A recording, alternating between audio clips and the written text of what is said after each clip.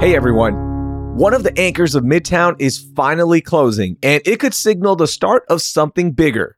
Plus, why HISD could be facing a major budget issue.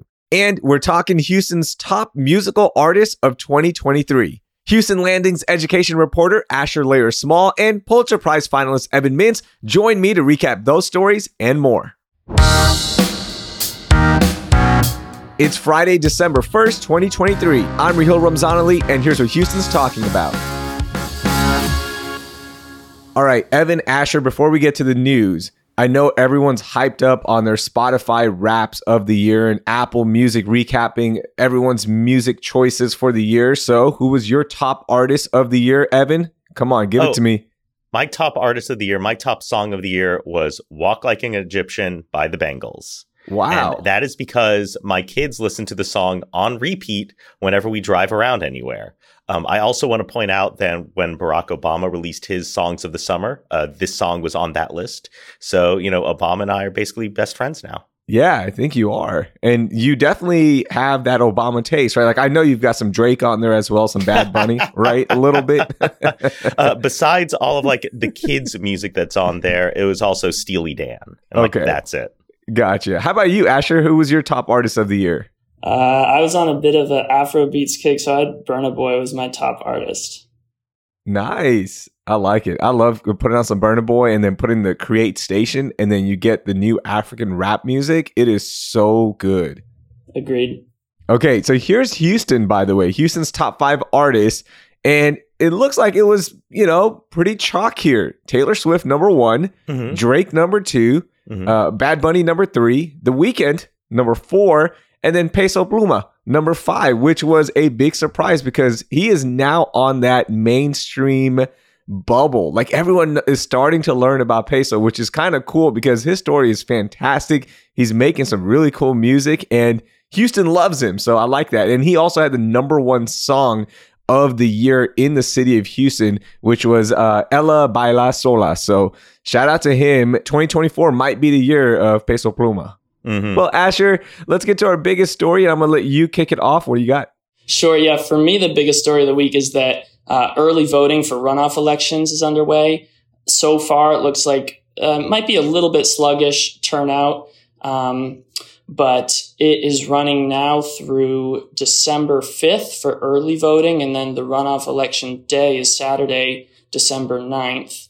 The biggest contest, of course, is going to be the Houston mayor's race, which is featuring State Senator John Whitmire against Congresswoman Sheila Jackson Lee. And also on the ballot, though, we got the mayor of Bel Air and then a bunch of city council positions. The Houston mayor's race in that one, Whitmire does have an edge on Congresswoman Jackson Lee by about 7 percentage points, but there's still 22% of voters in the most recent poll, which came out at the beginning of this week, said they're still undecided. So, there's some wiggle room there. We'll see how it goes. There's been about 46,000 votes cast through the end of Wednesday. That's what Harris County said. But officials said they expect it to pick up closer to Election Day. If you're trying to decide who to vote for, I'm going to give a quick plug for my colleague, Paul Cobbler. He has a side-by-side on the issues for Jackson Lee versus Whitmire. So you can kind of check out where they stand. Go over to the HoustonLanding.org to find that out.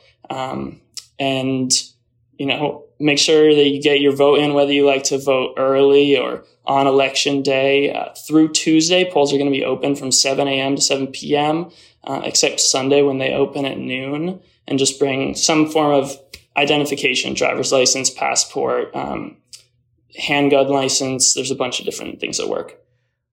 I mean, I've been struck how finally, in the last days of the runoff, it seems like we're getting a little energy in the campaign. The candidates are starting to throw some punches there. I saw Sheila Jackson Lee attacking Whitmire for his work as a lobbyist.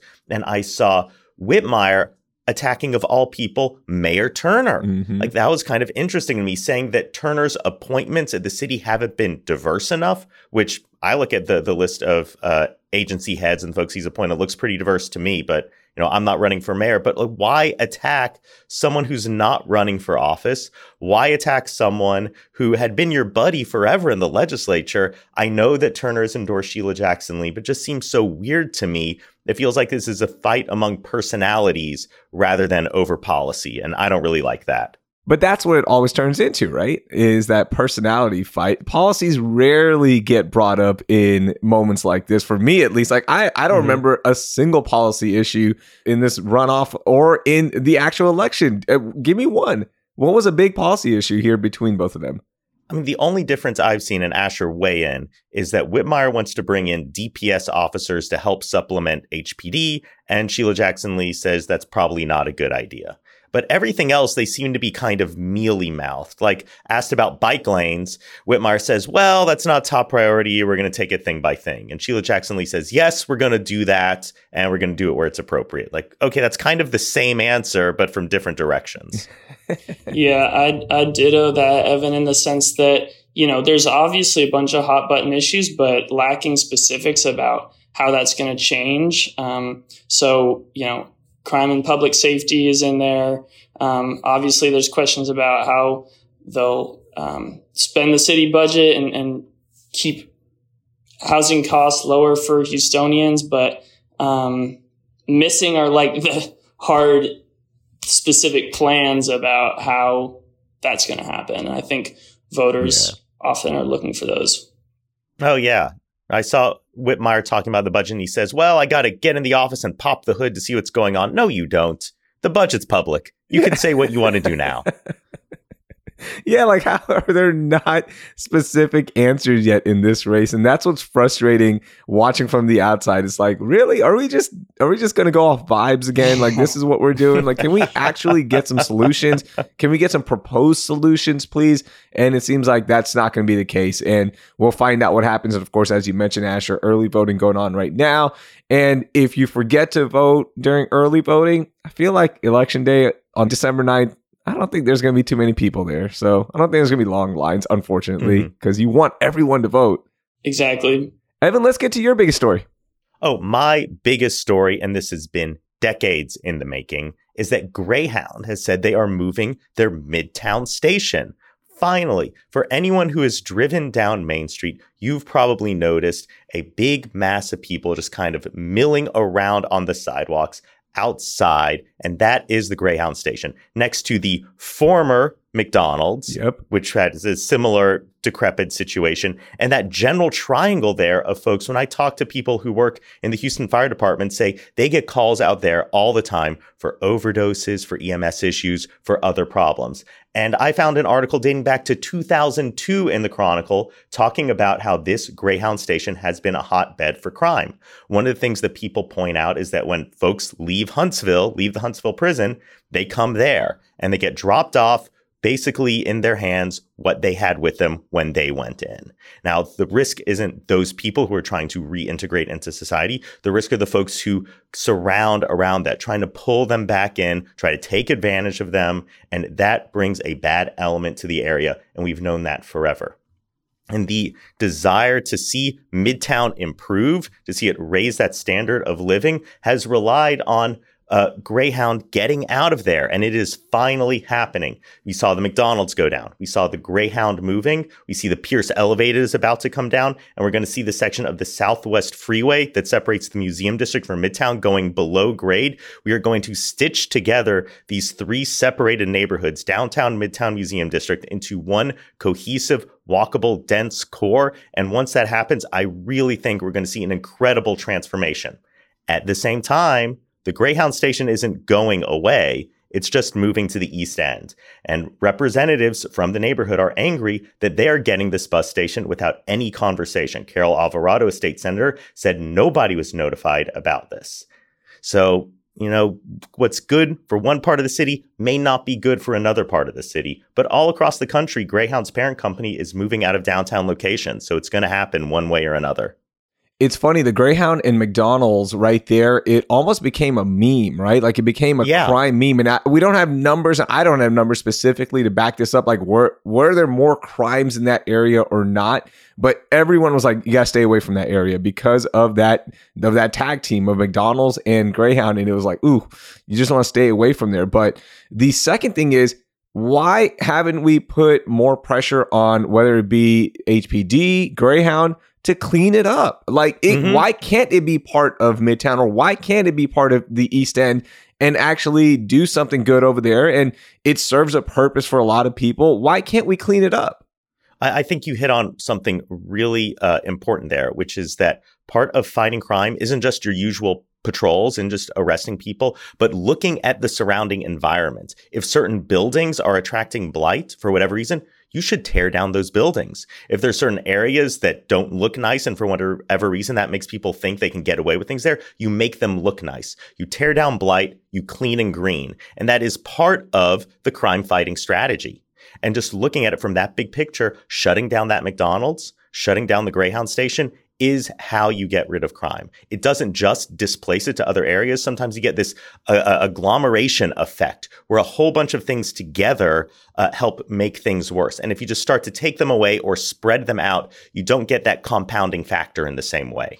All right, I'm going to get to my biggest story here, and it's unfortunately Harris County Jail, which is back in the news, and we've been talking about it all year long. And this time, it's because a detention officer has been arrested and charged for allegedly smuggling drugs into the Harris County Jail. And this is the second arrest in an ongoing investigation looking into an influx of narcotics inside the facility. And this story comes from Houston Public Media. The second arrest was last week when 77-year-old defense attorney Ronald Lewis was arrested for delivering drug lace papers to incarcerated people during multiple in-person visits at the jail.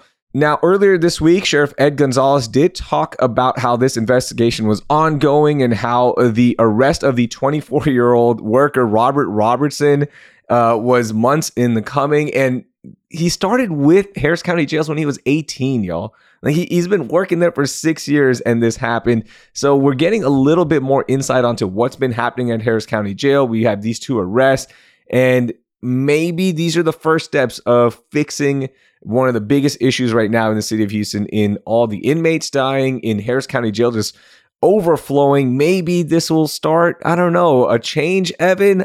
I don't know, but I'm glad that something's being done. I am skeptical of the attempts to try to restrict drugs in incarcerated facilities by preventing people from sending in mail, because we've seen this happen at facilities all across the country, federal facilities in the state of Pennsylvania, in North Carolina, in New Mexico. And when they do this, one, it really cuts off people from their friends and families, and maintaining those personal connections is something that really increases chances of success after release. Two, the scanning process, and we've seen this happen, doesn't always work. You know, a kid draws a beautiful picture, you get like a cheap 10-cent Kinko's copy of it in black and white. That's not the same thing. Sometimes you can't even read the letters that people write. And third, when this has gone into effect, you haven't actually seen a decline in contraband. Like, the issue isn't around necessarily the stuff that other people are sending in. No, it's around the folks who work in that facility. And often they are poorly paid. They don't have a lot of other options. And so we need to raise those standards to make sure that people are holding stuff up to what we would expect, rather than just desperate to try to get people to work in that facility. And I'm not an expert on this issue, but I will say just the ability to physically hold something that a loved one wrote with their handwriting, I think, is powerful. And I know there was a big controversy when there was a ban on jail mail in Harris County facilities. But I didn't know those numbers, Evan, that it hasn't been shown to reduce contraband. But that's really interesting. And it makes me wonder, if that's the big issue, why can't there be a more effective kind of process to make sure papers aren't laced with something on the outset? Yeah. To me, it's like, wait, how do we not catch somebody working there bringing in, narcotics? The other one with the attorney, you can clearly see in the video, allegedly, he's just walking in with these drug lace papers. So, maybe cleaning that up will help. I don't know. But yeah, this was just another story on a really bad year again for Harris County Jail. All right, Asher, let's get to your most overlooked story. Yeah, thanks, Raheel. So on this one, I'm going to self-deal a little bit here because there was a story on HISD that I was working on this week that I think is really important that maybe people didn't quite pay enough attention to. There's been this question for a long time about, we know there's all sorts of changes going on in HISD, but what are the trends in terms of are people coming to the district? Are people leaving the district? Now, mind you, for several years, HISD has been bleeding students, so the enrollment has been going down. But I got data, and it's preliminary data. It's not yet vetted by the Texas Education Agency. They're still doing some work to validate it, but the data I got showed that HISD saw the second biggest enrollment drop in a decade this year. So lost about 6,000 students. The only time that they lost more in 1 year was the first full year after the pandemic, which all across the country, we saw the big city districts losing students to the suburbs at that time. So this is really significant that there'd be such a big drop. It has implications for the funding that HISD is going to get from the state. So we're talking about, about in the tens of millions of dollars here, because the way the state funds school districts is based on average daily attendance. So that means that less students, less money. Now, HISD told me that they are going to make the most of whatever resources they have. They're going to maximize that, and they're not worried about the budget. But at the same time, there's community members who have already been concerned because this year the district is running a deficit, pretty sizable one at about $250 million. So where things go is still a bit uncertain. Yeah, Mike Miles has talked about paying teachers more, and then as they also pursue the District of Innovation, that's going to increase teacher pay as well. So they are using that rainy fund right now, right, Asher? There's about $900 million in that. They're using about $250 million.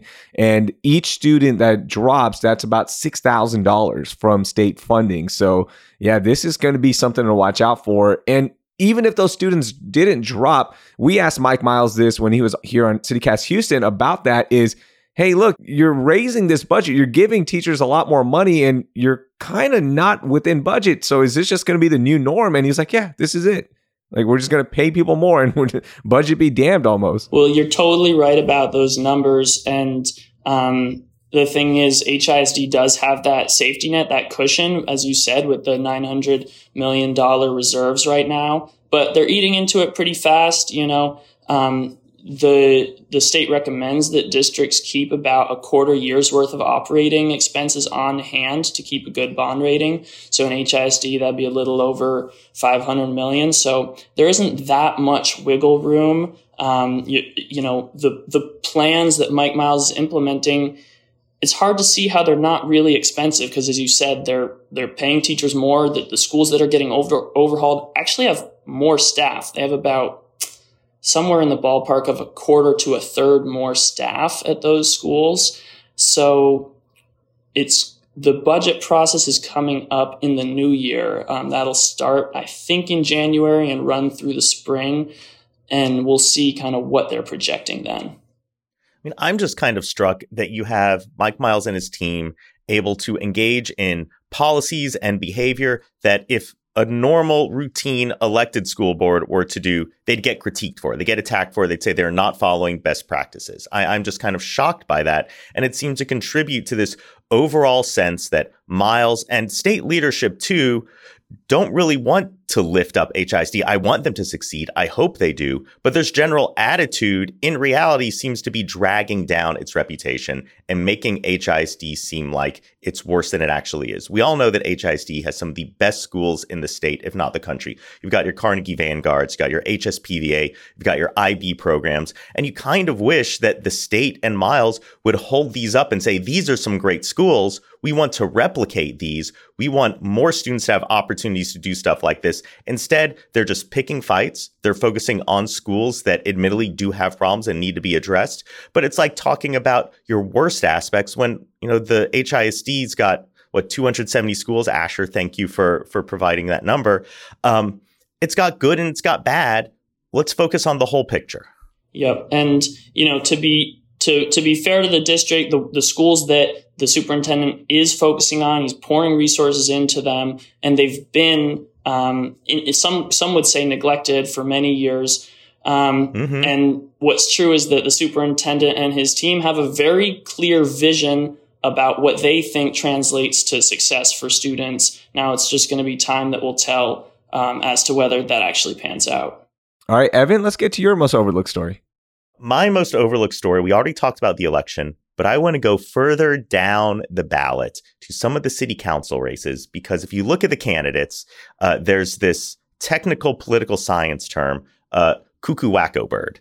And some of the candidates running are cuckoo wacko birds, and there hasn't been enough coverage of this. Let's look at large 2, where you've got Nick Hellier, kind of a boring, routine, endorsed by Democrats and Republicans, former staffer running against Willie Davis, who has run twice before. He's an anti-hero pastor, and he has a homestead exemption on a home outside city limits. So either he's lying about living in the city of Houston, which you're not supposed to do, or he's lying about his homestead exemption. Like, which is it? Cuckoo wacko bird. Don't vote for that guy. Or you've got Letitia Plummer against Roy Morales. Letitia Plummer, incumbent. She's sparked some controversy because she's been outspoken on issues of policing. But I think sometimes you want some of those outsider voices. She's running against Roy Morales.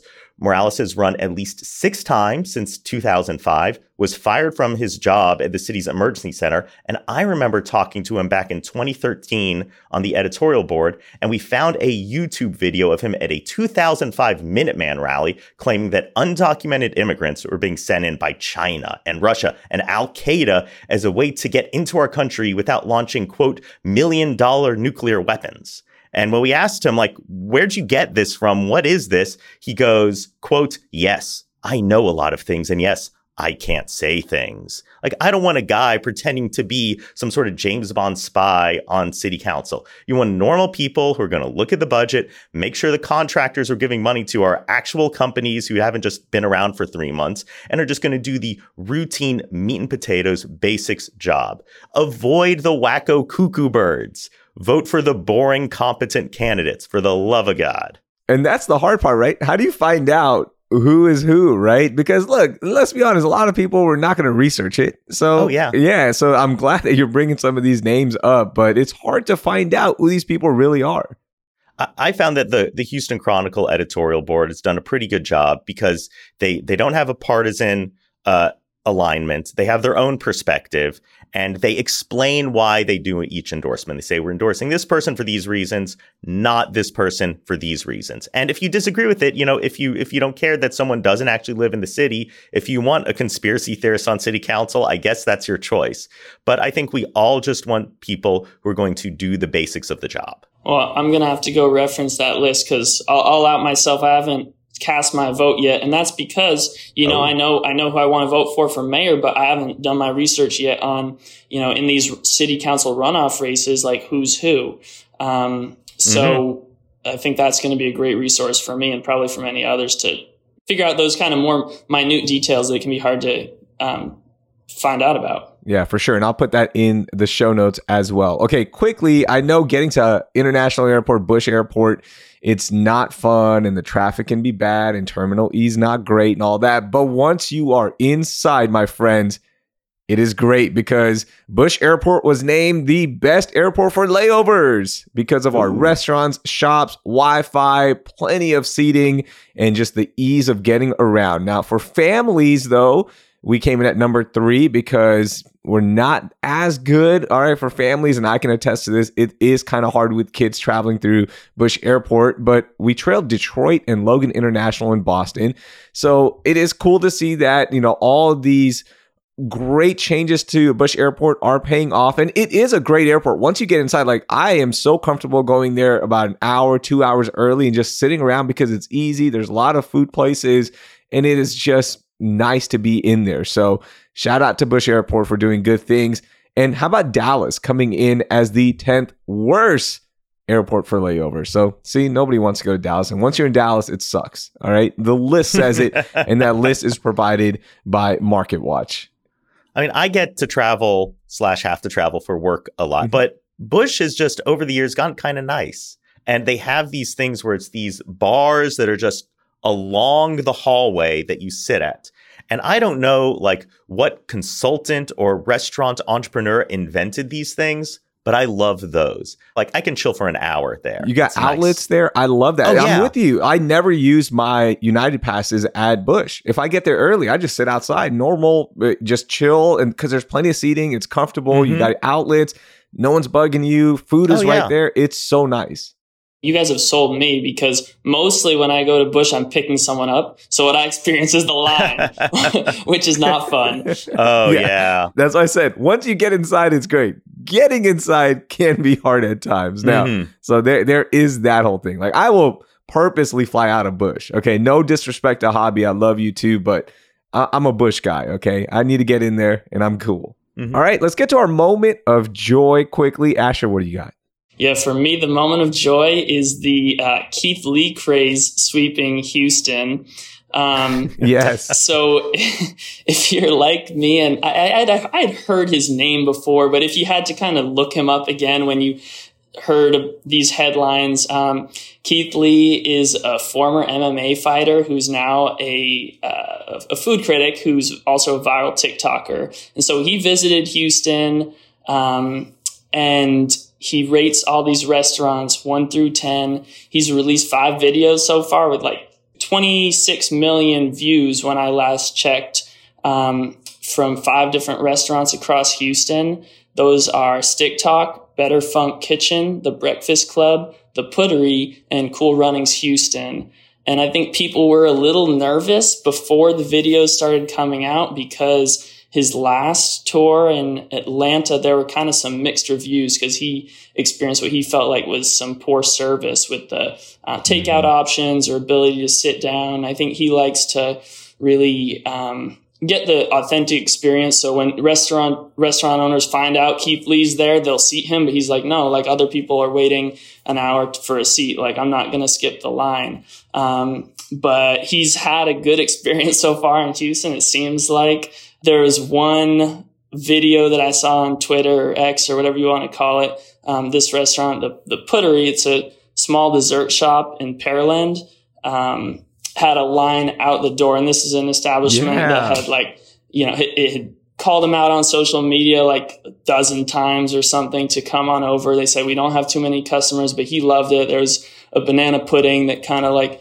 stole his heart, even though he said he doesn't really like sweets. And so now they're seeing the clientele, which is awesome. It's so cool to see that line. I can't wait to try it when the lines die down. By the way, that 5th restaurant was Butter Funk. That's what Butter Funk was the 5th one. But the Breakfast Club, I got lit up on our CityCast Houston Slack messages because I said, look, I've been to the Breakfast Club and it was good. It was fine, but it wasn't as good as Keith Lee has been pumping it up.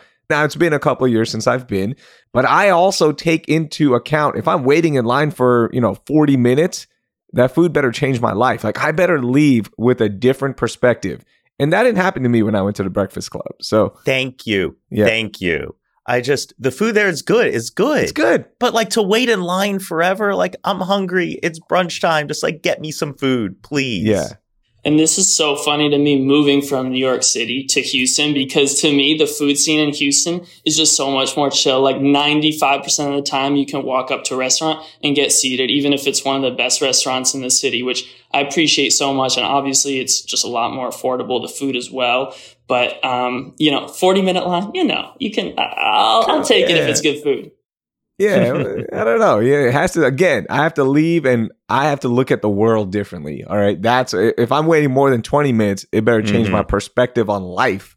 But shout out to Keith Lee. The Keith Lee effect is real. And I love that he is here and he's boosting that economy, baby. More people are going out to eat because of Keith Lee, which is really cool. Evan, what's your moment of joy? Oh, my moment of joy is that the fences have gone up at Rice University and they are redoing the academic quad. This isn't just some architectural redesign, which, by the way, I think has been long needed, but it's to move the statue of William Marsh Rice. When the nation erupted in civil rights protests several years ago, people started to put more scrutiny on the public figures we've lionized out in statuary. And people started to look at William Marsh Rice and say, what do we know about him? And what do we know about Rice's history? Because Rice was founded as a whites-only school, and that changed in the 60s, although it didn't stop them from admitting Hispanic and Asian students long before then.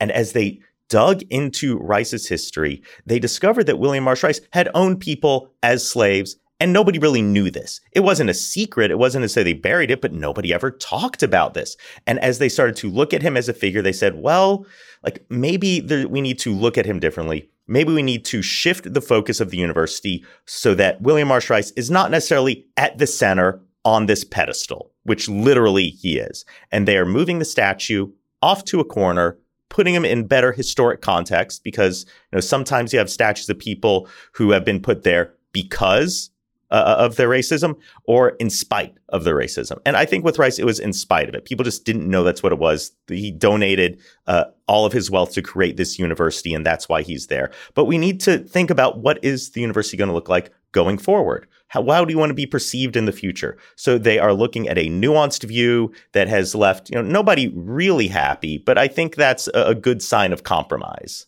Yeah, that's good to see that they're taking action, right? And not just we're saying they were going to do it, but they're actually doing it. Yeah.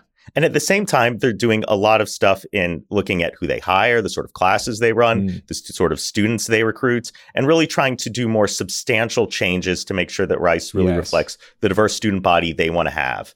But, symbolism is important too. Yeah, and I think it's really important because, this isn't a unique instance where when you actually take a look at the history that there's there's things behind the curtain that are kind of hidden in plain sight. For sure. Okay, my quick moment of joy. My 8-year-old daughter, she is performing tonight at Consolation Field with the Seguin Singers. She really wanted to join choir, and she's in 3rd grade, so they made an exception. I was like, can we just put her in? Come on, she really wants to do this.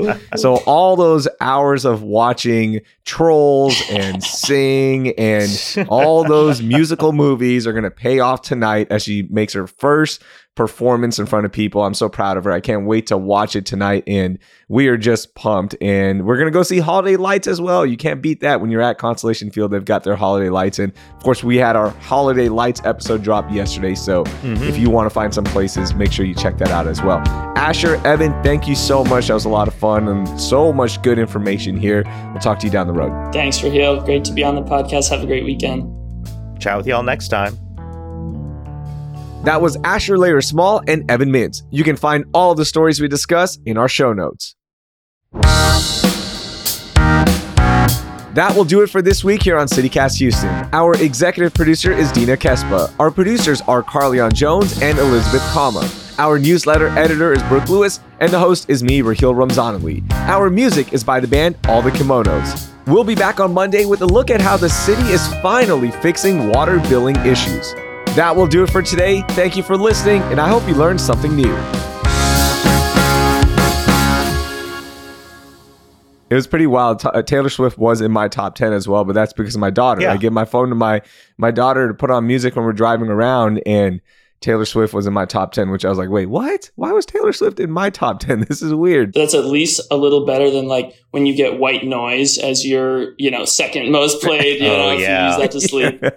That's when you know you're old, Asher. Hey, not speaking from experience. That was a friend. No, I'm kidding.